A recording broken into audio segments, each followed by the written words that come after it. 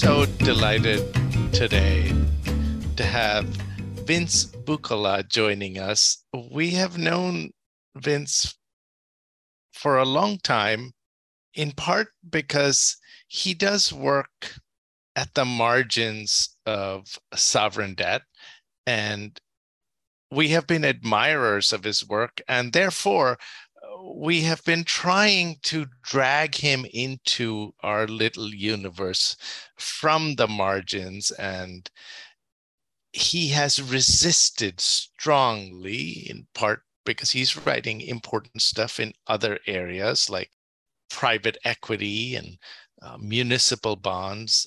But we will keep trying, and having him on our podcast to talk to us and to talk to our friends who listen to this podcast is part of our continuing attempt to lure him into the world of sovereign debt that we think is so exciting. So, Vince, welcome to our podcast. Thanks for having me, me too. And Mark, I was telling you both before we got on the air, I've been listening to this show since the outset and have heard every episode. So I'm a big fan of what you do here. Well, we love you for that. Even if you haven't listened to even one episode, we love you that you said that. So we want today to talk about one of my most favorite law review articles ever. And I don't say that lightly because I hate most law review articles. They're so ridiculously long. They usually do not have a point. And it's just the quality of much of the stuff that I have written, if I just look at that, it's just so woeful. But this article of yours on the municipal bond cases of the 19th century is a gem in so many ways. It's tight, it's short, has a clear story, it has wonderful history, and it completely turns upside down the conventional wisdom.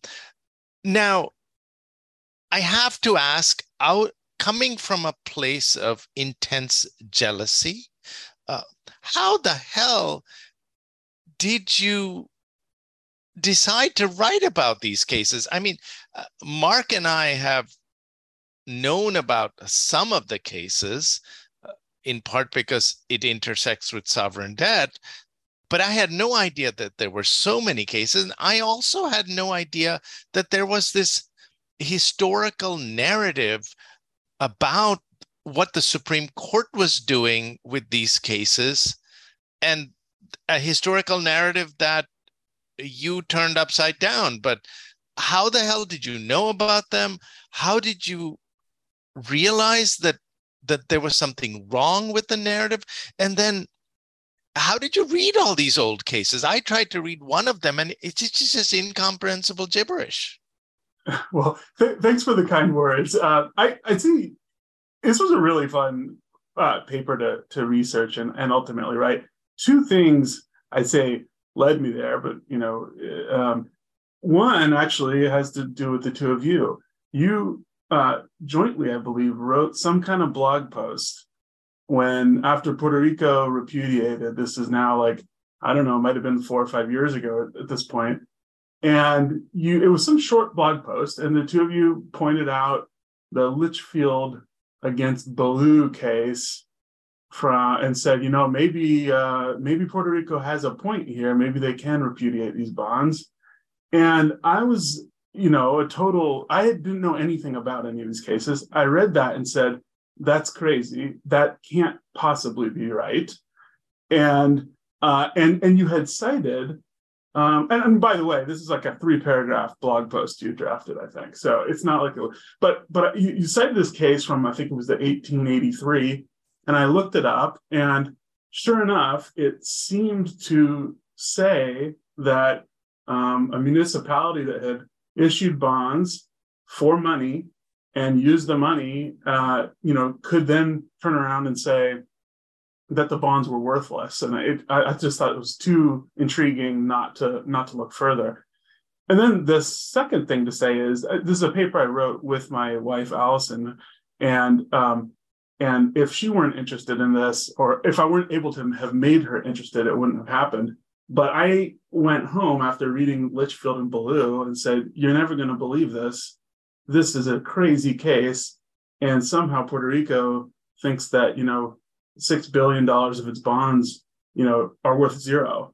This is too much. And so we basically started together sort of reading these old cases. And as you say, Mitu, they're, one of the fun parts about this, which was also a challenge, is that the Supreme Court in these cases never kind of laid out a doctrinal framework like you'd find in a treatise or even like a modern Supreme Court opinion. You sort of had to understand the very different procedural postures that were involved in the cases, sort of piece together what it was the court was up to.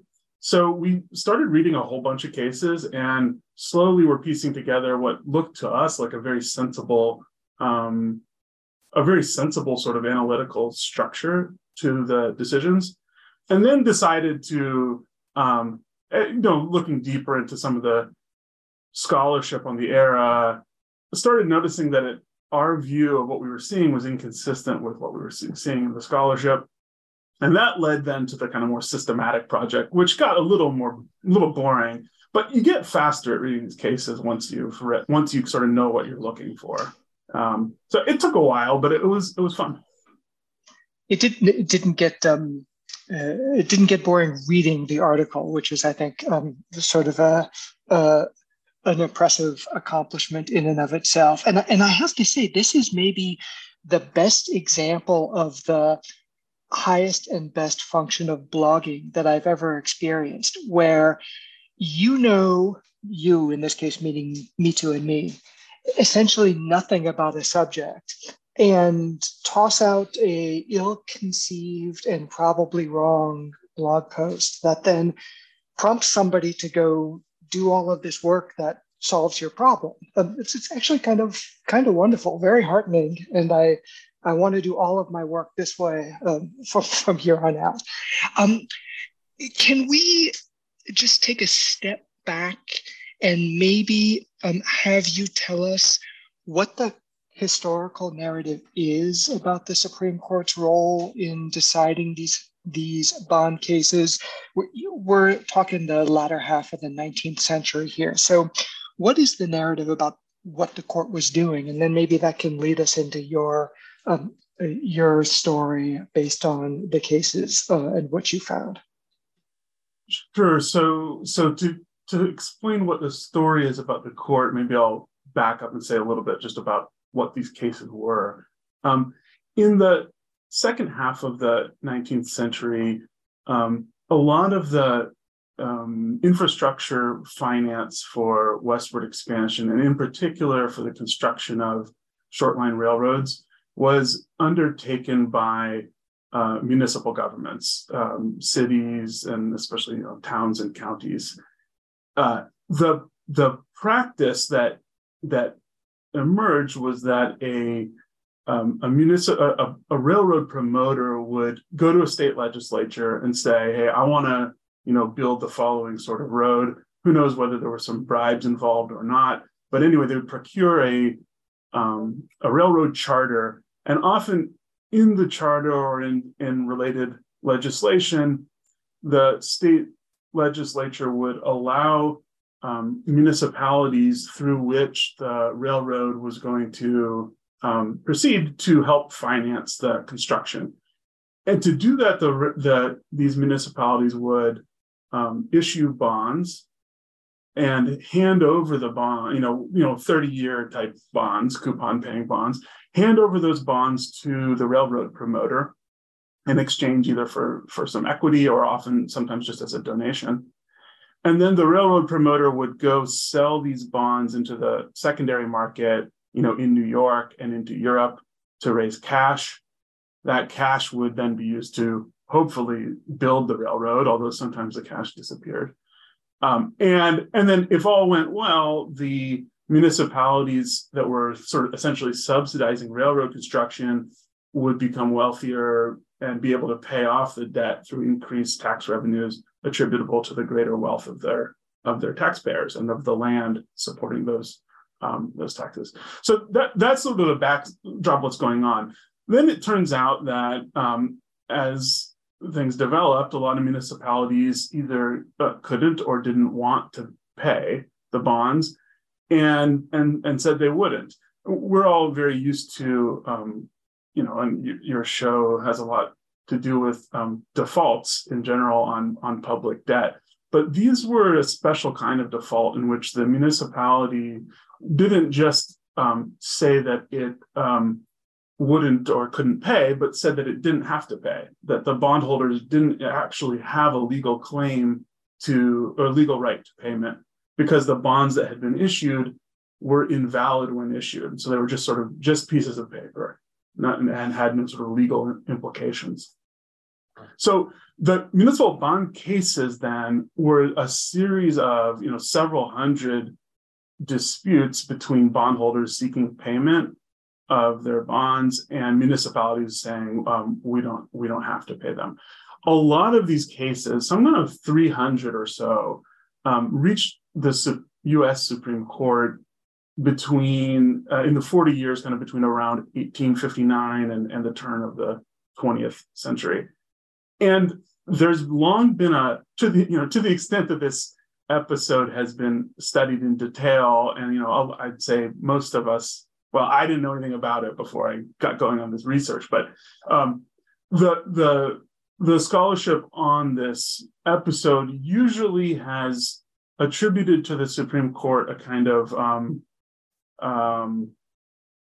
a sort of an attitudinal model of its adjudication would be the simple way to put it.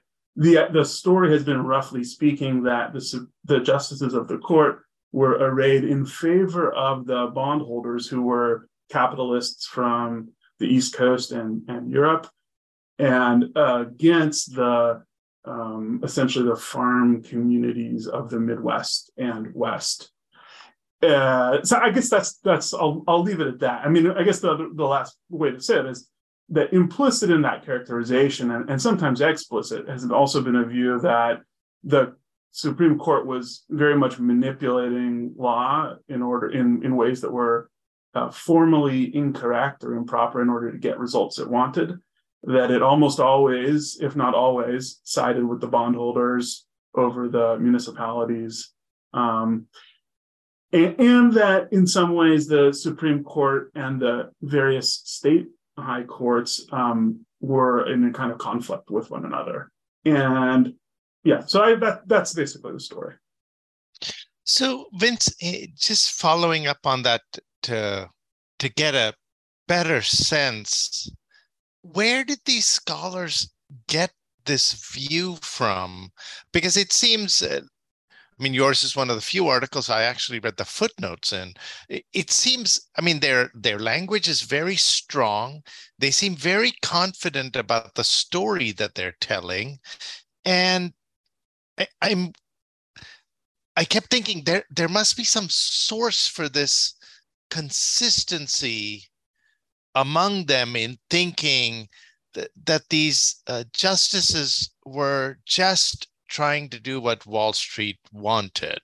And I have so little interest in the Supreme Court or the doctrine of that my colleagues are constantly talking about, and which Supreme Court justice had for breakfast. But I was interested in this because I had heard stories of the railroads manipulating the selection of justices, but this seemed different. I hadn't really heard stories of Wall Street getting their lackeys to be on the court, and I wondered whether there is some background story about in the mid to late 1800s, Wall Street being able to put pro-investor justices on the court, and that's how this story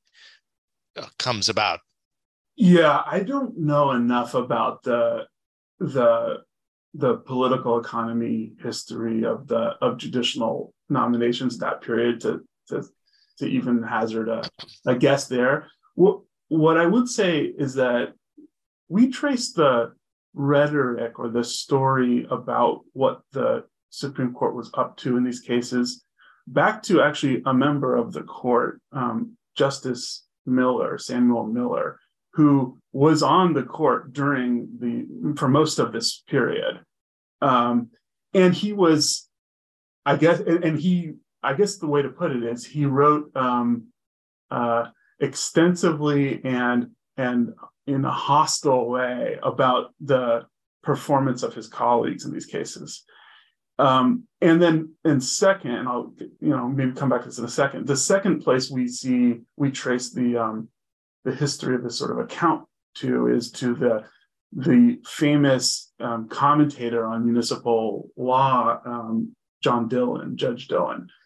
Now, he also was very vehemently opposed to the way that the court was deciding these cases. And if you read Dillon's treatise, you'll see this. He's very hostile to the court's performance.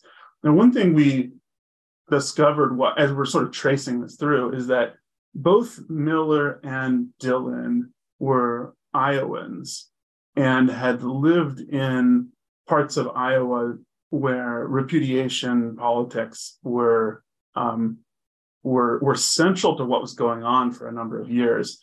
And indeed, it turns out Justice Miller, before he was Justice Miller, was a litigator who was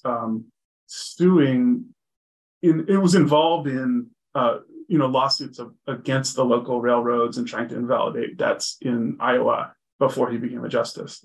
So he certainly did not like the way that the majority of the court was acting in the cases. Then if you look at if you kind of try to just trace a genealogy of where sort of the general scholarly view of these cases comes from, it seems typically to trace back to Miller, often through a very extensive history, a biography of Miller, an extensive history of the period done by Charles Fairman, I think at this point, a good 50 years ago, obviously an eminent, historian, seems to have solidified the sort of view in the secondary historical literature about what was going on. That's the best we can do to reproduce or retrace sort of where the idea came from about the cases. As we'll, I'm sure, talk about, when we actually went and read all these cases, it just didn't fit the story.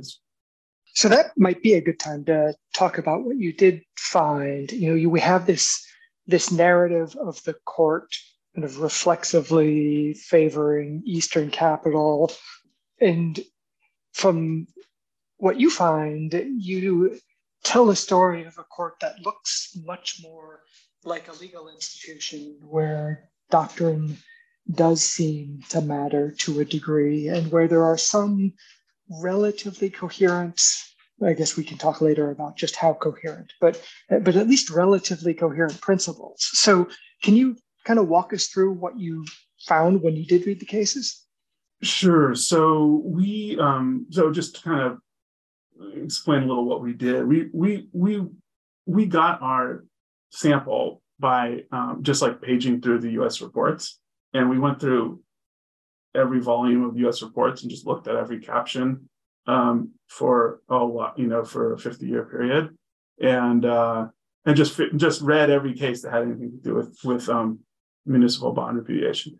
So that we ended up with about 170 or so. By the way, to anyone listening, my numbers here are all going to be approximate. You can read the article if you want. I don't remember exactly, but it was about like 170 repudiation disputes that reached the Supreme Court, in which the matter at issue was the validity of the bond itself.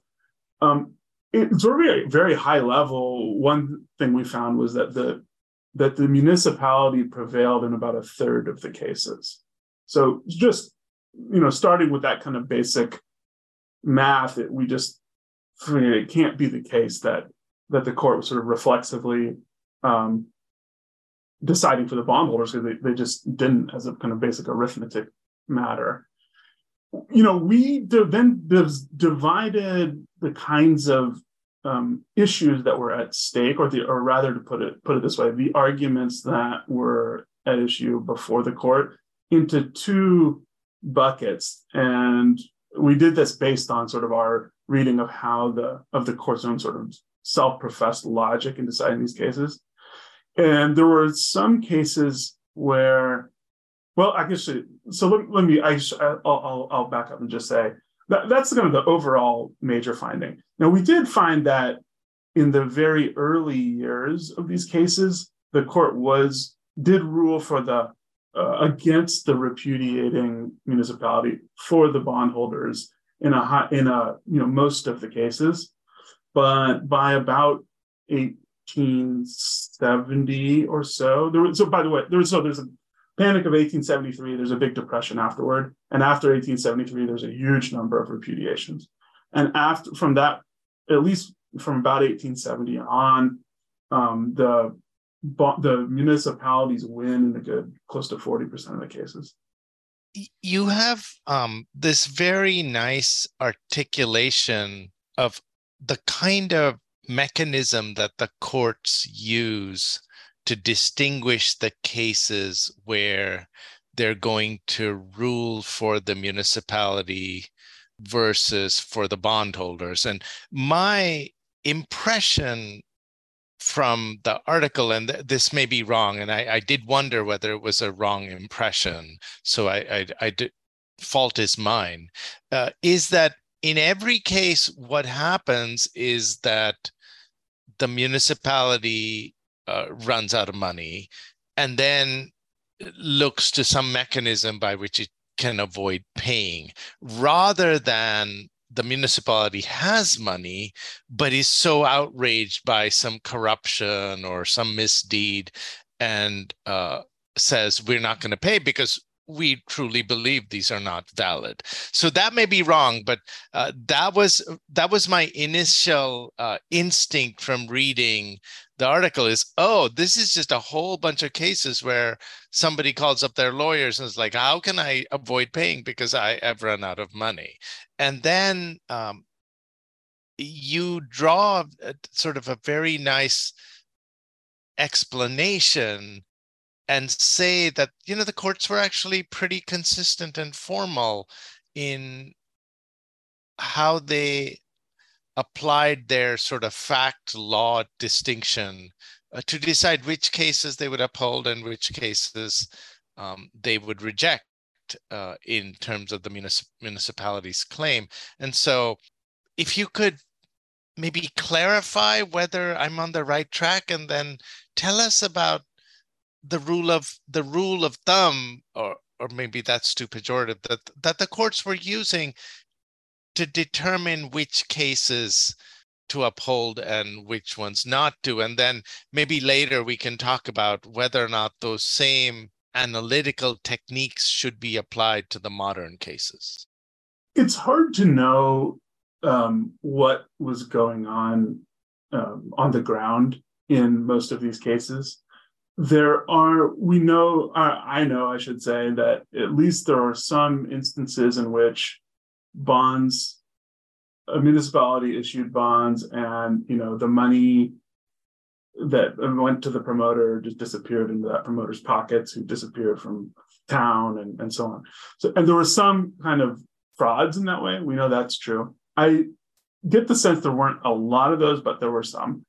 Then there were some cases in which I think there were a lot of cases in which the railroad was built, or at least was mostly built, which I don't know if being mostly built railroad helps very much.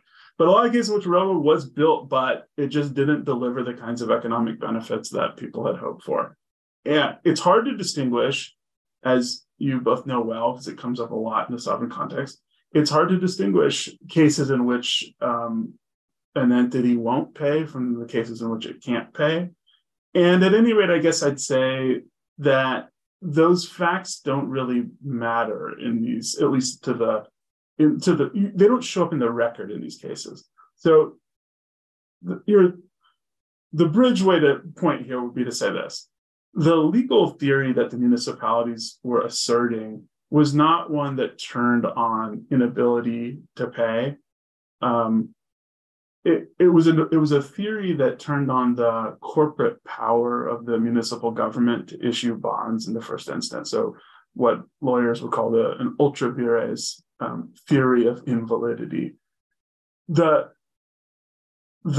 orthodox corporate law theory says that a corporation, and counties and towns and cities would count for this purpose, can do only the things that they are permitted to do by the state government that creates the entity.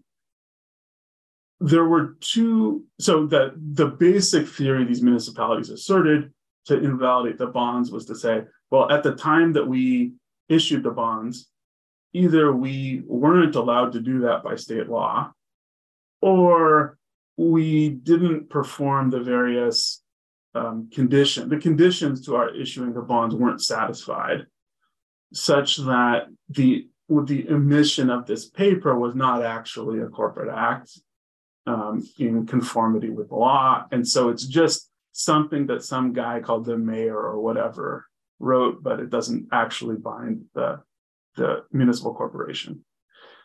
The Supreme Court, I guess we could say, kind of divides that formal argument into two types, basically. One type was an argument that the conditions, the kind of factual predicates to a valid issuance of bonds had not been met at the time of issuance. That make that a little bit more concrete. A common rule in the state legislation that permitted railroad aid bond issuance was for a vote of resident taxpayers. So that, we still have these bond elections today, and that goes all the way back into the 19th century. So typically a county or whatever would notice an election, or they were supposed to, the commissioner would notice an election, and then if a majority of the voters voted in favor of issuing the bonds, then you'd go forward with the bond issuance. One of the kinds of arguments that municipalities made was to say, in fact, there was not a majority vote at that bond election. The majority went the other way. And so when the commissioners nevertheless issued these bonds, that was ultra vires. The state legislation didn't allow us to issue bonds with less than 50% vote. And since we weren't allowed to do it, it was an invalid corporate act and the paper is worthless. So that's what I would call a kind of fact-based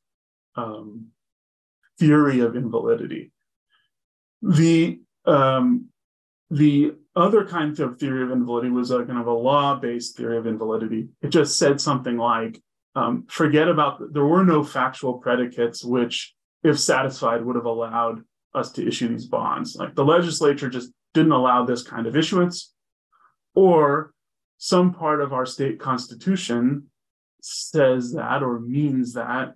Whatever the legislature said, municipalities are not allowed to issue this kind of a bond.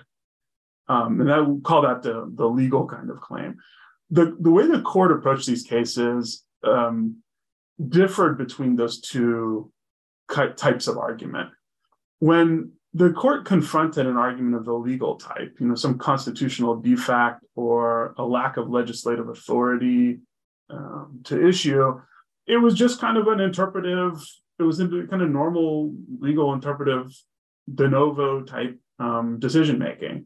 The Supreme Court, the justices would look at the authorizing legislation, look at do whatever kind of constitutional lawyering they do, and compare that to the nature of the bond that got issued, and do the math that way. In a way, the more interesting. Oh, and I should say, when in cases where it was just that kind of a legal issue at stake, what we'll call it kind of this de novo type, thinking by the justices, the municipalities prevailed in their repudiation in about 40% of the time. A pretty decent win rate. In the fact-based forms of, or the fact-based arguments for repudiation, the court had a different approach, and it relied on an even older doctrine called estoppel by deed. The lawyers who listen are probably familiar with estoppel, but for the non-lawyers, the basic idea is that in some circumstances, a person is going to be prohibited from denying facts which they once attested to in some formal way. So here, in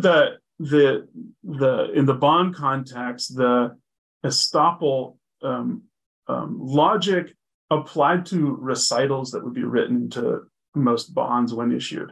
So the municipal officials would, what the bond would say is, whereas, the state legislature enacted the following law that permits us to do the following thing, and whereas we, noticed up an election for the following day, and whereas we had a majority vote, blah, blah, blah, blah, essentially reciting all the factual predicates, the satisfaction of which would make a bond issuance valid. If those recitals are in the bond, then good faith purchasers in the secondary market are entitled to rely on them. The municipality is stopped from denying subsequently facts which were recited initially.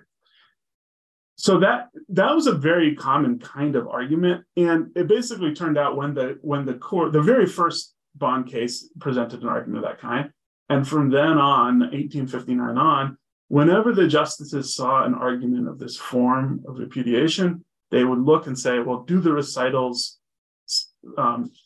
say that all of the factual predicates were satisfied at issuance? If they were, then the bondholders win.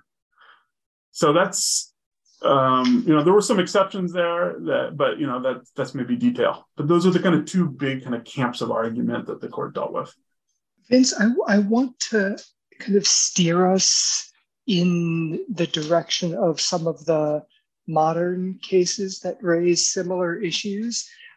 And maybe as a way of doing that, I just want to express, I guess, puzzlement at the underlying idea here in the legal cases, the first category that you mentioned, which seems to be something like a bondholder can't reasonably rely on the issuer's representations about the legality of the issuance. You can rely on factual representations, but law is a matter of public record, and bondholders are smart. The intermediaries are smart.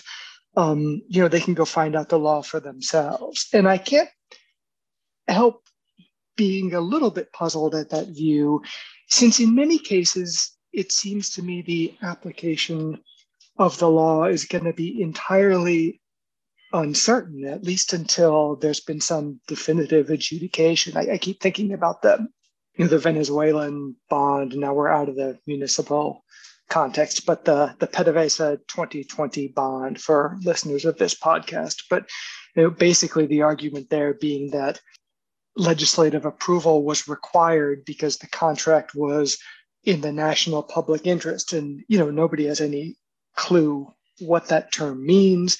There are all kinds of representations in the bond that it was not a contract in the national public interest, so representations that no legislative approval is required. And it seems like this falls into the category where the court would have taken a de novo approach, right? We decide ex post if legislative approval is required or not, and if it was, bondholders lose. I'm simplifying the PDVSA case because there are conflict of laws issues and so forth associated there. But do I have that kind of right? And if so, does this distinction make sense to you? Like, why can't I, as an investor, rely on the issuer's representations about the implications of its own law? Yeah, so that you do have it right as far as what the U.S. Supreme Court was doing in late 19th century in these cases. And there were some harsh results what looked to me pretty harsh results on the bondholders. By the way, I should say for listeners, there's a whole separate question of assuming that a bondholder gets a judgment. There's a whole separate question of whether it's actually going to get paid or what kind of deal would be cut with the municipality or so on. But just on the sort of pure, is my piece of paper that I paid good money for worth $0.00? There were some quite hard results. So, for example, one kind of constitutional, legal, and in this case, constitutional question that arose in some of the cases was actually it would be laughed at in a kind of post-New Deal by a post-New Deal lawyer, but it was a question like basically whether it was possible for constitutional for a state government to tax and therefore for by delegation to municipal corporations, was it legal to tax residents to subsidize private companies, even if they're building things like railroads that are going to be publicly available and useful and so on. There's echoes of some of this stuff in the modern takings debates and so on. But, there was one case, for example, a municipality borrowed a bunch of money to help finance basically factories along a river to, then they, very plausibly might have thought that this was going to be a kind of economic development program. Well, case gets to the Supreme Court, and the Supreme Court says, nope, state governments can't do that, unconstitutional. Therefore, the legislature's specific authorization allowing this is invalid. Therefore, the bonds that were issued never could have been valid, and these things are worthless. So you have exactly right, Mark, that what the court did, and that there was this very knife's edge approach. As far as whether it makes sense, I guess partly that depends on how formalistic you are about law.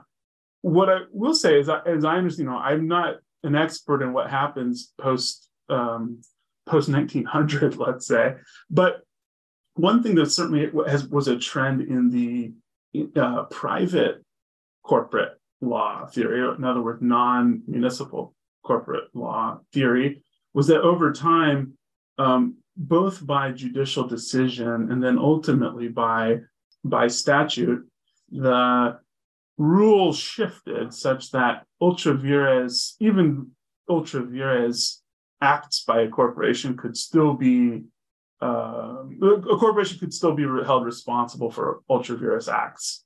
In other words, the counterparty in one of these transactions could still come after the corporation and treat the invalid act as though valid. And I think that change in law was largely was on account of the kind of razor's edge dynamic that you're pointing to, Mark, and that's my sense. In the municipal context, though, that rule never really changed. In other words, as I understand it, the municipal corporate law theory are actually more consistent with the old orthodox idea of corporate power.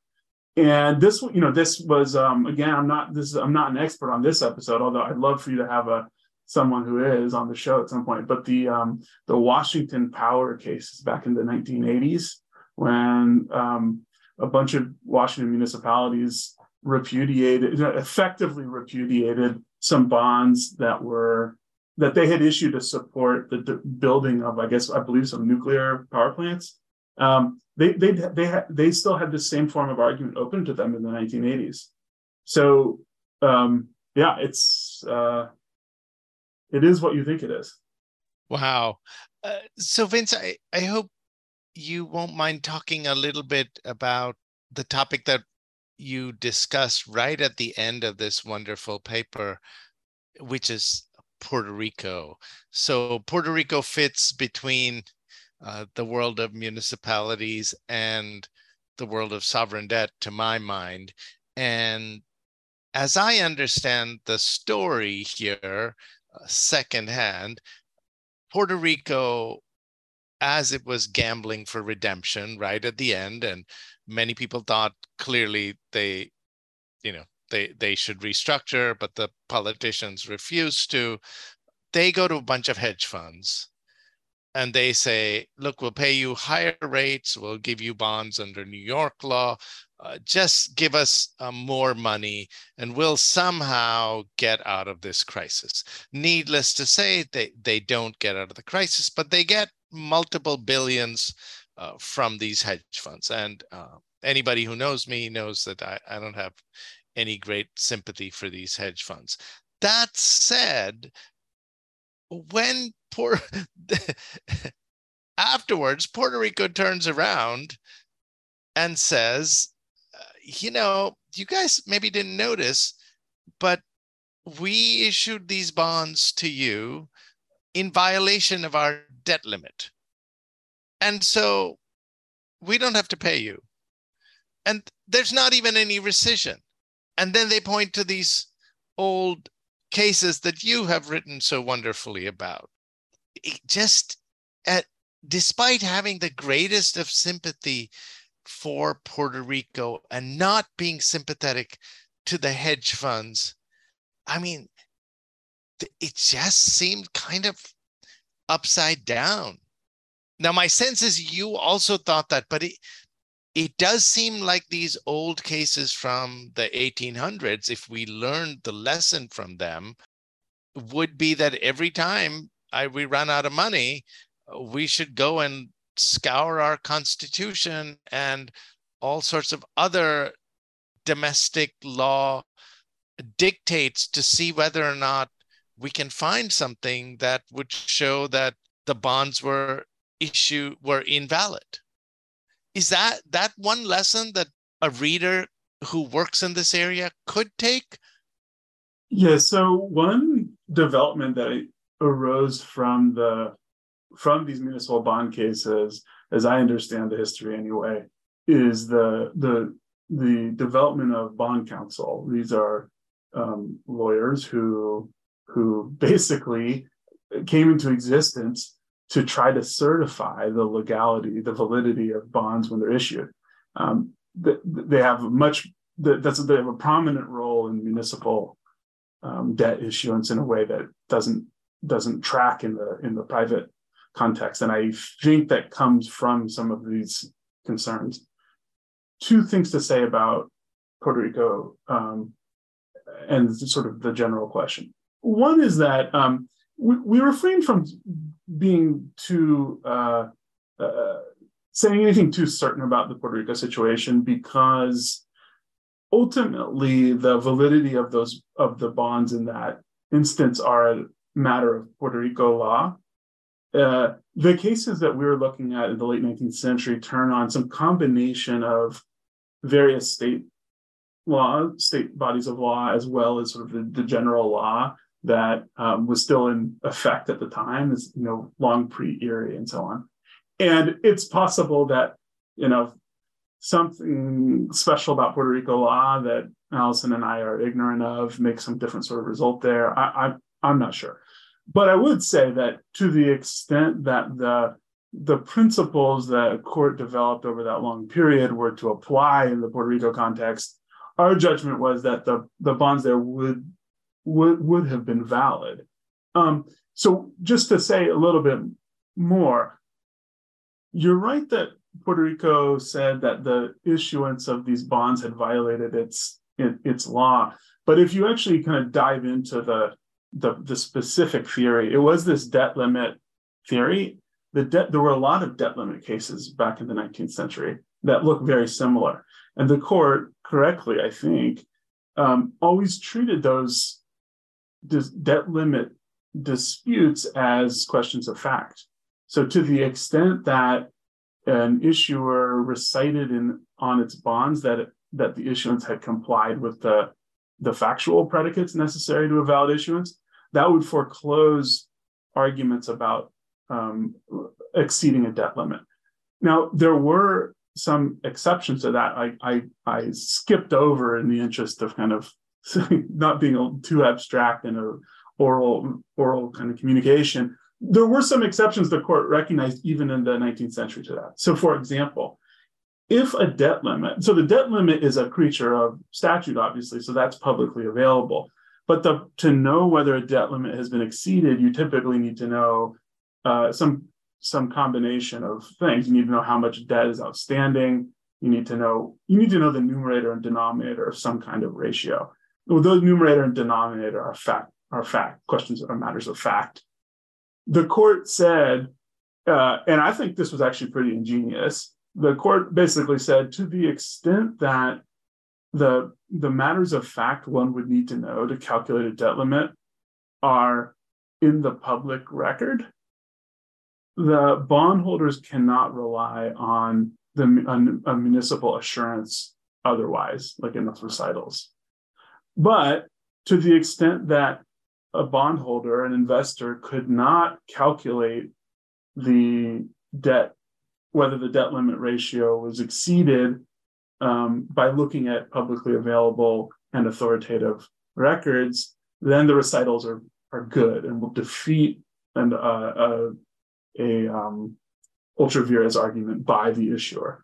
So in Puerto Rico itself, if you just look at the way that that dispute basically came up, there were no authoritative public records in Puerto Rico that set out the numbers one would need to be able to calculate the debt ratio. So I mean, the recitals there, it seemed to us as we looked at it to in the way the court had understood these cases in the 19th century would have meant that the bondholders would win in Puerto Rico.